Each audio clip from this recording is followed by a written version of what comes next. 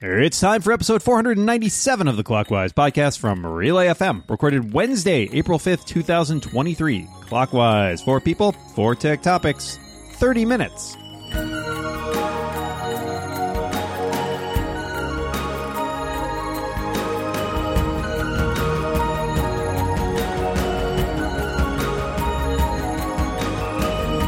Welcome back to Clockwise, the tech podcast that's 30 for 30 minutes. That is, my name is Dan Moore, and I am the co-host, and I am joined across the internet by my good friend and my pal, the amazing, the wonderful, the tutorful. It's Micah Sargent. How you doing today, Micah? Wow, I am doing much better now. That was great. I appreciate that very kind introduction.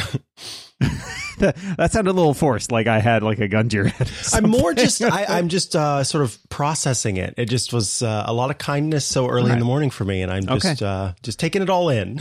Well, it's a short show, so you'll have time to process it maybe by the end.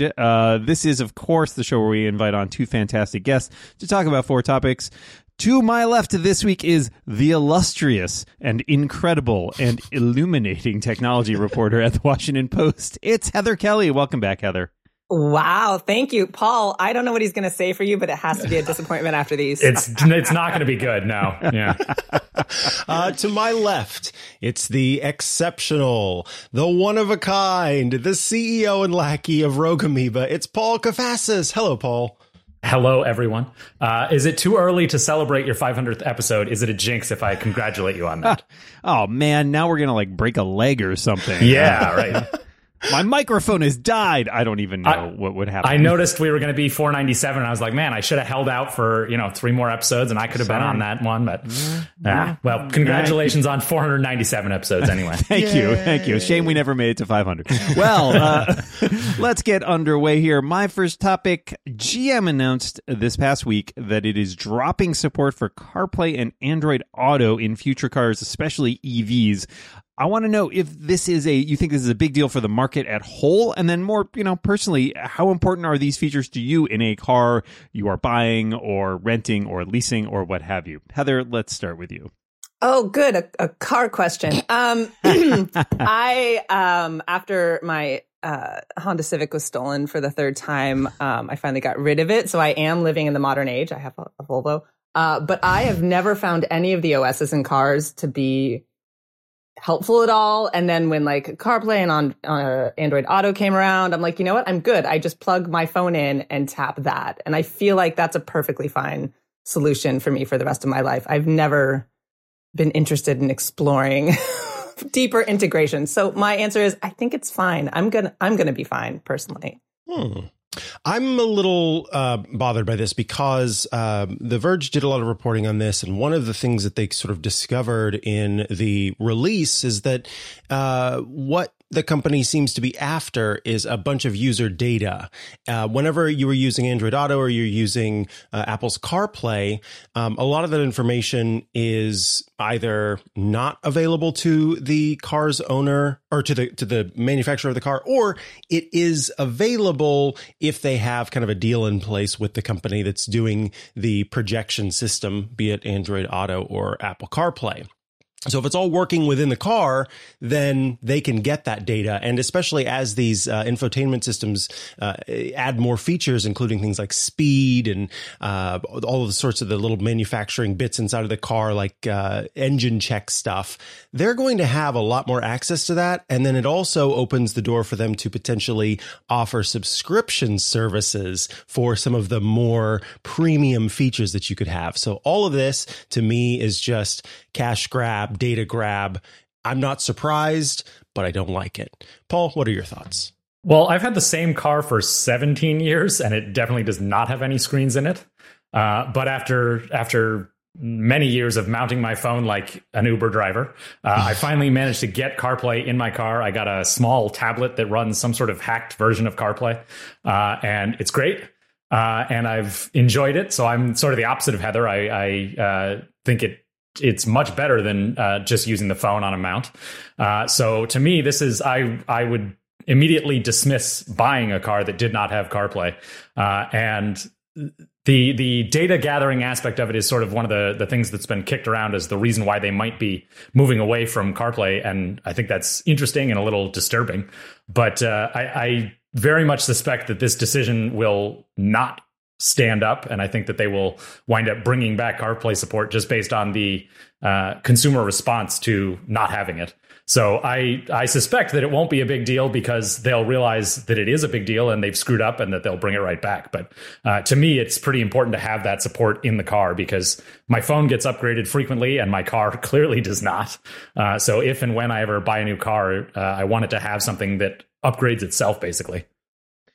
Yeah, I went from the stage of, so my car is about 11 years old, and maybe 3 or 4 years ago, I put in a CarPlay unit. I was able to do it basically myself, pull it out and pop in basically an OEM unit that is like a newer model for my car that has CarPlay in it. And it has been awesome. I really love having CarPlay. I find it very convenient. And I don't ever want to go back to another system because fundamentally what it came down to for me is the car infotainment / navigation systems. They're almost all awful because this is not what those companies are good at, right?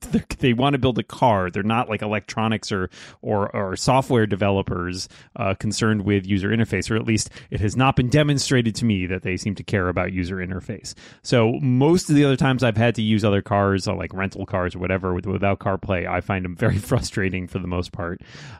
So I think it is a big deal for me too. I'm not sure that a GM EV was in my future anyways, but this would certainly be a mark against it.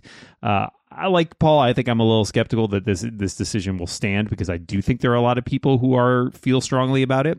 But, as Micah pointed out, it's the data gathering. It's also just it's the control and the subscription revenue part of it. I think that's the big part. Is like a lot of these companies looked at it like, oh, why are we letting Apple and Android run this when we could have our own app store? Make deals with these partners, get some revenue kicked back to us there. Like all of that stuff, I think feels just like it comes down to essentially just we want to get more money and own more of this and let people, decide for people what they're going to have access to or not.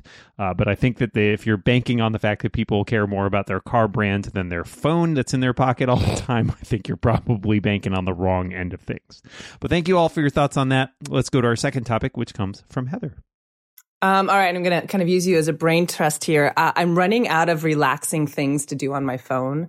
And in real life, I've taken up crochet. I've taught myself how to do a Rubik's Cube. Most recently, I've been doing like Sudoku puzzles at night in bed with a little book light. So what are some soothing activities? It could be games, definitely not Twitter. Books I have on my phone, that one's taken care of. But what are soothing things on your phone that are like, yeah, man, life is okay. Everything's going to be fine. Honestly, it really is for me, crosswords. I play the New York Times crossword every day it comes out. Sometimes I do 2 or 3 a day if I've run out of the one that's newly published. Outside of that, I don't know if it's going to be as great on an iPhone as it would be on a bigger tablet, but I really do recommend some of the coloring book apps that exist. I found them actually quite relaxing. And what I love is that at the end, you have something that you've made that you can then, if you want to just save it to your phone or if it, however you want to do it, it is kind of nice. And then the last thing I'll mention is that if you have Apple Arcade, there is a great game in the Apple Arcade store, whose name is now escaping me. However, it is a jigsaw puzzle game, and they've nailed it in terms of it's called Patterned, and they've nailed it in terms of turning a jigsaw puzzle into something that you can play on a phone. So yes, Patterned for sure. Any kind of coloring book game, and then the crossword is how I zone out and sort of relax on my phone. Paul, what about you? Well, I have the snootiest, awful answer to this, which is really putting the phone down. Mm-hmm. That is my most relaxing phone activity. I know. That's the I don't own a television, blah, blah, blah. I definitely do 1, 2, and sometimes 3 crossword puzzles a day. So that is one that I think is fairly relaxing. Obviously, that was in your question. That's what Micah said. That's what I'm saying. But yeah, I very much make an effort to put the phone down and be on it less. I'm on it way too much. We all are, but I certainly will not say I'm not on it too much. But my go-to is literally putting it down and trying to be present in the real world with a book. I like your in-person or, physical Sudoku puzzles. That sounds good to me. Other physical activities in the real world sound like a better bet to me than trying to relax with the phone, where notifications are going to hit you, where Twitter is a tap away, etc. Yeah, I mean, I don't want to say I'm doing the same, because I definitely don't, but I feel the same press, and I think that there is, it is a struggle sometimes to find things to relax you on the phone when everything is just like, oh, let me check in on Slack, let me check on Discord, because that's what I do. I do that all the time, and I need to tell myself not to. So my biggest off-phone relaxing thing is going for a walk. But on the phone, I am also a crossword junkie, so I feel like maybe we should start a crossword support group. I do the New York Times crossword puzzle every day. I still play Wordle every day. I got my Wordle in one the other day because it would happen to be my starting word. Oh, you got it in one? It was my starting word, which I've been using every day for like the last year, and it finally came into the rotation. So I'm like, yes, I should retire now. Nope, I'm going to keep playing. My latest game edition that is sort of a crossword puzzle is Not Words, Knot Words, which is a really fun game by oh god, I'm blanking on his name, but he's made a lot of great games, and Zach Gage, and so it's basically like a crossword puzzle crossed with like anagrams and almost like a Sudoku-ish feel to it. You got to assign letters to grids and make the words. There's no clues or anything. It's like you got to like anagram the letters in various sections. And I don't know, I got really into it. It has a daily puzzle, has lots of puzzle books. And like there was a day a few weeks ago, I don't know, I just needed something to concentrate on. And I did like 10 puzzles and was just like blazing through them. So that game has like let me take my crossword stuff and then like take it to a new level by working in like the anagrams into it and just, I don't know, finding a new way to like train my brain. So that's my best sort of relaxing thing, other than getting off the phone or probably just watching TV. If you really want to turn your brain off, that's the way I usually go.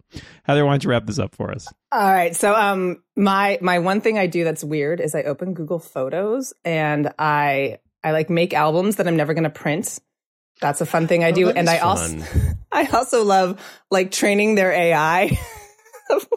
They're like, is this the same person or not? And it feels like a really fun game to me. I don't do it and you can't lose. Too long. No, it's I was like, this is relaxing. Yes, that is my child. No, that's a different child. And then it's bedtime. So, but I was really looking for these soothing games. So I love, because when I get a soothing game, it's always soothing for 5 minutes, and then there's a bunch of ads and it's junky. So I'm going to steal these. Thank you, guys.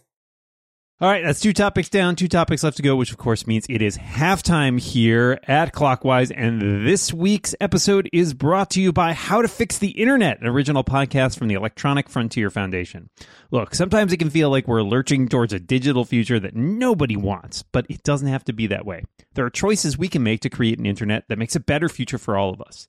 Technologists and policymakers have real solutions to problems facing our online world today, so we can build an internet that has all of the good things that we want from tech with none of the creepy stuff. Your hosts are Cindy Cohn and Jason Kelly. Cindy is the executive director of the Electronic Frontier Foundation and has been in the trenches, the courtrooms, and the boardroom of tech activism for decades. Jason joins the show this season. He's a digital strategist and activist with EFF, where he focuses his work on privacy, free speech, and surveillance. In each episode, Cindy and Jason invite someone with a vision on how to fix the internet, someone with real solutions on how to move the needle towards a better online world. The show will make you feel better about our digital future, be more knowledgeable about what needs fixing, and be more engaged to demand change. Episodes are available anywhere you listen to podcasts and at EFF.org/podcast. I was just listening to an episode with Annalee Newitz on it, who is a science fiction author and science journalist who I have been a fan of. And they're talking about sort of this never-ending idea of change and how you try, like, when you hit the victory point of, like, you feel like you've won a battle, but it turns out that revolutions are just kind of long and, like, you never really win. You don't have the same sort of victory moments you do, like, in a story, right? Like in a novel where you get to the end and you beat the villain and it's all over. And so they're talking a little bit more about things like why these are always sort of the arcs that happen here. In particular, I love that they talk about Andor, which is a series that I really enjoyed recently, and how it's a good depiction of like how brutal everything is, and like even when you win, you kind of still lose at the same time. So, as a science fiction writer myself, this really hit close to home for me, and I enjoyed that conversation quite a bit. So, search for How to Fix the Internet in your podcast player. We'll also include a link in the show notes. Our thanks to How to Fix the Internet for their support of this show and all of Relay FM. All right, halftime is over, and Micah, what do you have for us? So assuming you have and use a television, I'm curious how you control it. Do you use a special universal remote that you purchased? Do you use multiple remotes? Perhaps a few incantations? Tell us about your remote situation. Paul? Well, I don't own it. No, that's not true at all. I have a television. I watch television, not a ton, but I watch it enough. For me, everything runs through an Apple TV. So I'm using the Apple TV remote for everything I possibly can, which is, switching apps, setting up whatever I'm going to watch, volume control. It's all great, except I cannot do one thing. It does not turn off the television. So when I sleep the Apple TV and it says like sleep connected devices, it doesn't. Aww. And the TV sits there and then flips to over the air cable broadcast that cuts in and out. So if I leave the Apple TV alone long enough, it will go to sleep on its own. And then I will hear random noise from whatever channel has tuned in. And it's awful. So I have two remotes. I have the Apple TV remote that I use for everything. And then I have the TV remote that I use to power off the television. I am very similar. I use the Apple TV remote for everything as well. It does turn on my television and off my television. I know. It's so good. And I since I set up a soundbar, a Sonos soundbar the other last year or something, I can do all the volume control through that too. So that works pretty good. I have a bunch of connected game consoles, and most of those work pretty well with even turning the TV on. Like if I hit the on button on the PS5, it turns the TV on and switches the correct input, which is great.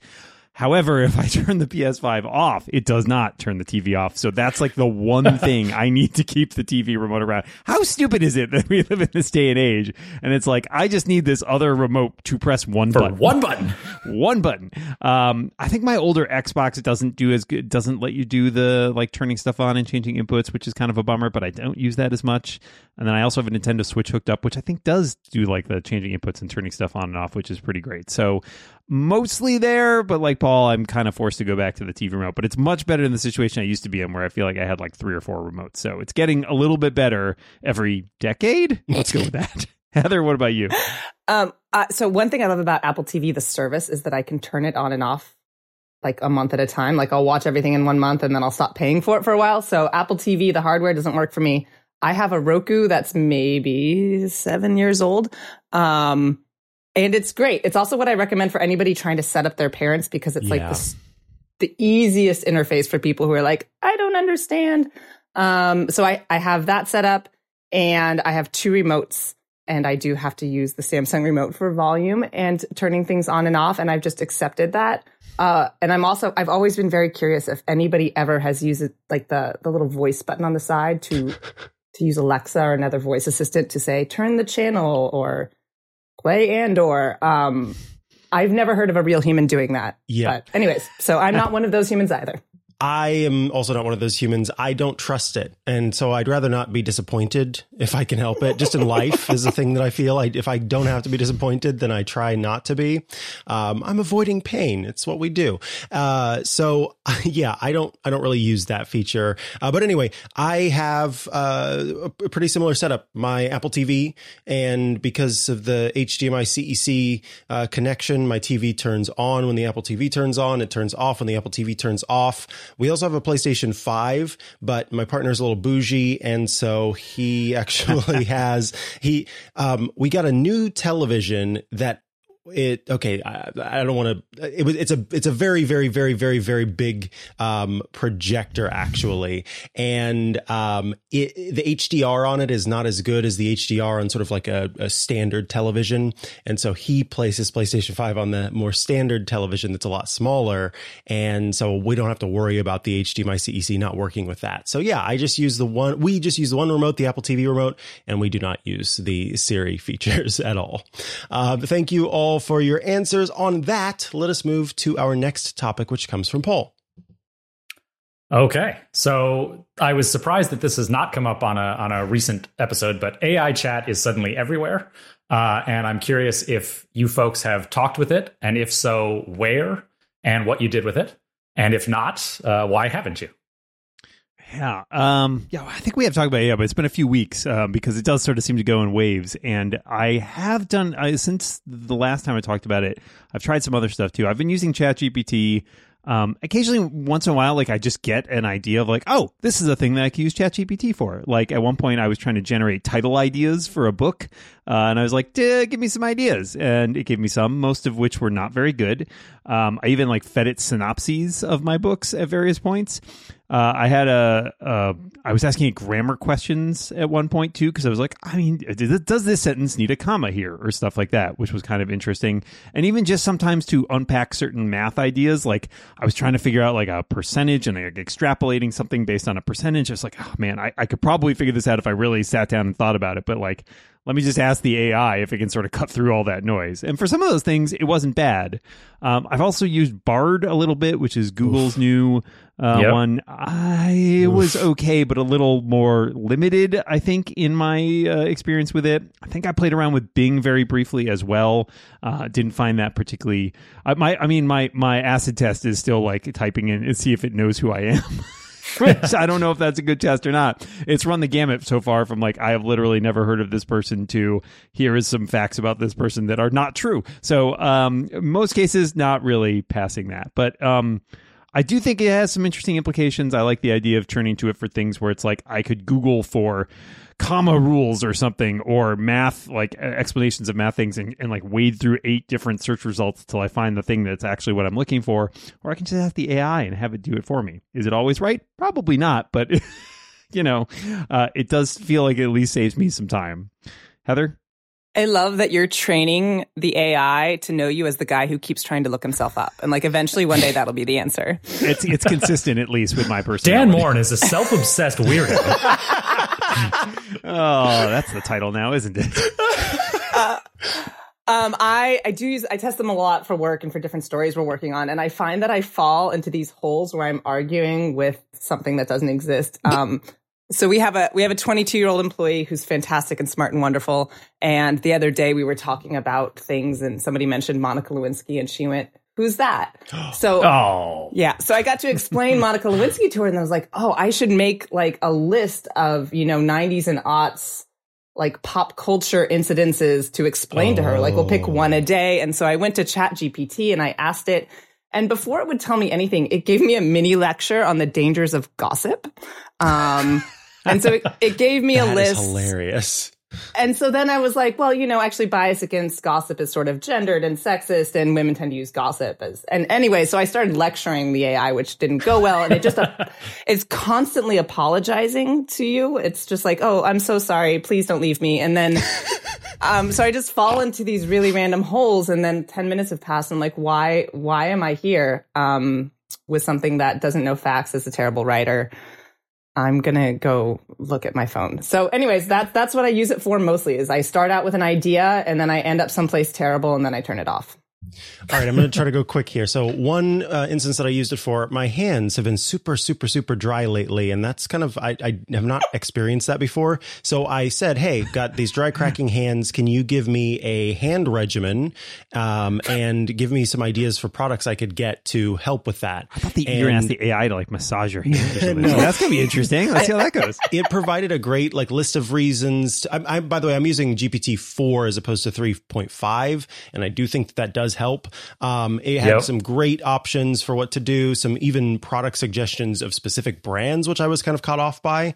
Another instance, I really quickly needed to get the titles of like the last 30 episodes of a podcast that we had published, and I didn't want to go through and do it manually, and I did not have the Python foo I needed, so I asked it to do that. It gave me an answer. I used the script, I made some adjustments, and when I ran it, it wasn't working, and so I told it the specific error, and it was like, oh, that's probably because the pip did not install the package in the right environment that you're using. So do this instead. I did. Then it worked. That was awesome. And then the other thing was I remembered there was an episode of either a movie or a television show where there was a person who was taking antidepressants, and then they also ended up getting suggested to take St. John's wort. And they started to sort of spin out because St. John's wort makes your body more susceptible to certain medications like antidepressants. And I could not remember what the show or the movie was, so I described it, and it was able to tell me, hey, you're probably thinking of that episode of Veep. So some actual instances where it was very helpful to me that kind of span the gamut of all the different options. Paul, why don't you round us out? Yeah, absolutely. So this is all interesting hearing how other people are using it. I've played with this stuff in a few different places, from OpenAI's site to Bing, poked at Bard briefly, but I haven't really used it for anything specific. The two sort of examples that I've seen from people close to me that were interesting was I had a friend who planned at least part of a vacation to Switzerland using Bing, sort of as like a first draft for a travel agent. From a travel agent rather. So, it's what are some interesting things to do in Switzerland? And it gives you a list and you say like, well, okay, that doesn't sound that interesting. That does, whatever. And it's certainly, I wouldn't trust it to put together a final itinerary, but I would say, all right, these three things sound interesting. And I didn't have to, as Dan said, wade through a dozen different search results just to pick out one thing from each one of them. And then the other one has been what you just described, Micah, which is seeing people use it to do coding for scripts and things like that. And the really interesting thing there has been seeing it correct itself, or seeing it correct for errors. So a lot of this stuff has been really interesting to see. To me right now, the best use case, or sort of the best mindset, is to think of it as like a first draft for almost anything. So Dan, your titles, like here's a whole bunch of titles. And now you read them over and you think, okay, I don't love any of those, but this one makes me think of something similar, and I can build off of that. That to me is as sort of accelerating your thought process, or speeding up your thought process on things is really compelling, compared to just, what's the answer to this, or just do something for me and trust that you're going to do it right. Because Dan, you mentioned having it do some math. And the one thing that I've seen is that it's pretty bad at math. All of these are often very bad at math. So I don't know what your math was for, but you may want to check. I just wanted the concept explained. It was like, if I need to get the percentage of this and extrapolate, like, well, how would I do that? Sort of thing. All right, so nothing's going to explode based on the answer that it gave. I tend not to work in anything where there's a risk of something exploding, because I'm not the person you want to trust on that. Not a nuclear physicist. Just play one on podcast. Okay, well, that is 4 topics down, but we have just enough time for a bonus question. My question for you is, who is the best artist you've seen in concert, or an artist you're looking forward to seeing in concert? Heather? I've seen Bowie, and I've seen Nina Simone, and I might never go to a concert again because they're really expensive now.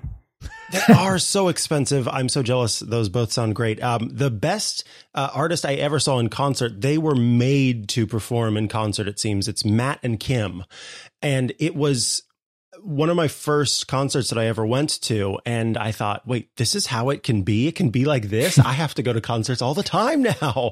Matt and Kim were fantastic. Paul? So the Killers have definitely put on the best rock shows that I've ever seen. Just like the movie style, like if you watch a movie and there's a rock concert, that's what the Killers do. Is it's incredibly entertaining and it's great and worth seeing. I do not go to a lot of concerts. I was trying to remember the last one I've been to, and honestly, that's not like an orchestra concert. It's been a super long time. But I have tickets the week of WWDC to go see my local Boston Pops with the band Guster, who is my favorite band, and I'm very excited also for local. That. Yes, exactly. Somerville. Thank you all for that. Hey, if you'd like to get ad-free episodes with an extra overtime topic every week, you can become a member of Clockwise. Just go to relay.fm/clockwise, and you can sign up for just $5 per month or $50 a year, and you'll help support the show. In this week's overtime topic, we talk about handheld gaming. And with that, we have reached the end of the show. All that remains is for us to thank our fantastic guest this week. Heather Kelly, thank you so much for coming back to Clockwise. Thanks for inviting me over and over until I said yes. And Paul Kafasis, thank you so much for being here. Congratulations again on 497 episodes. And thank you, everybody out there, for listening. We'll be back next week. But until then, we remind you, watch what you say. and keep watching the clock. Bye, everybody.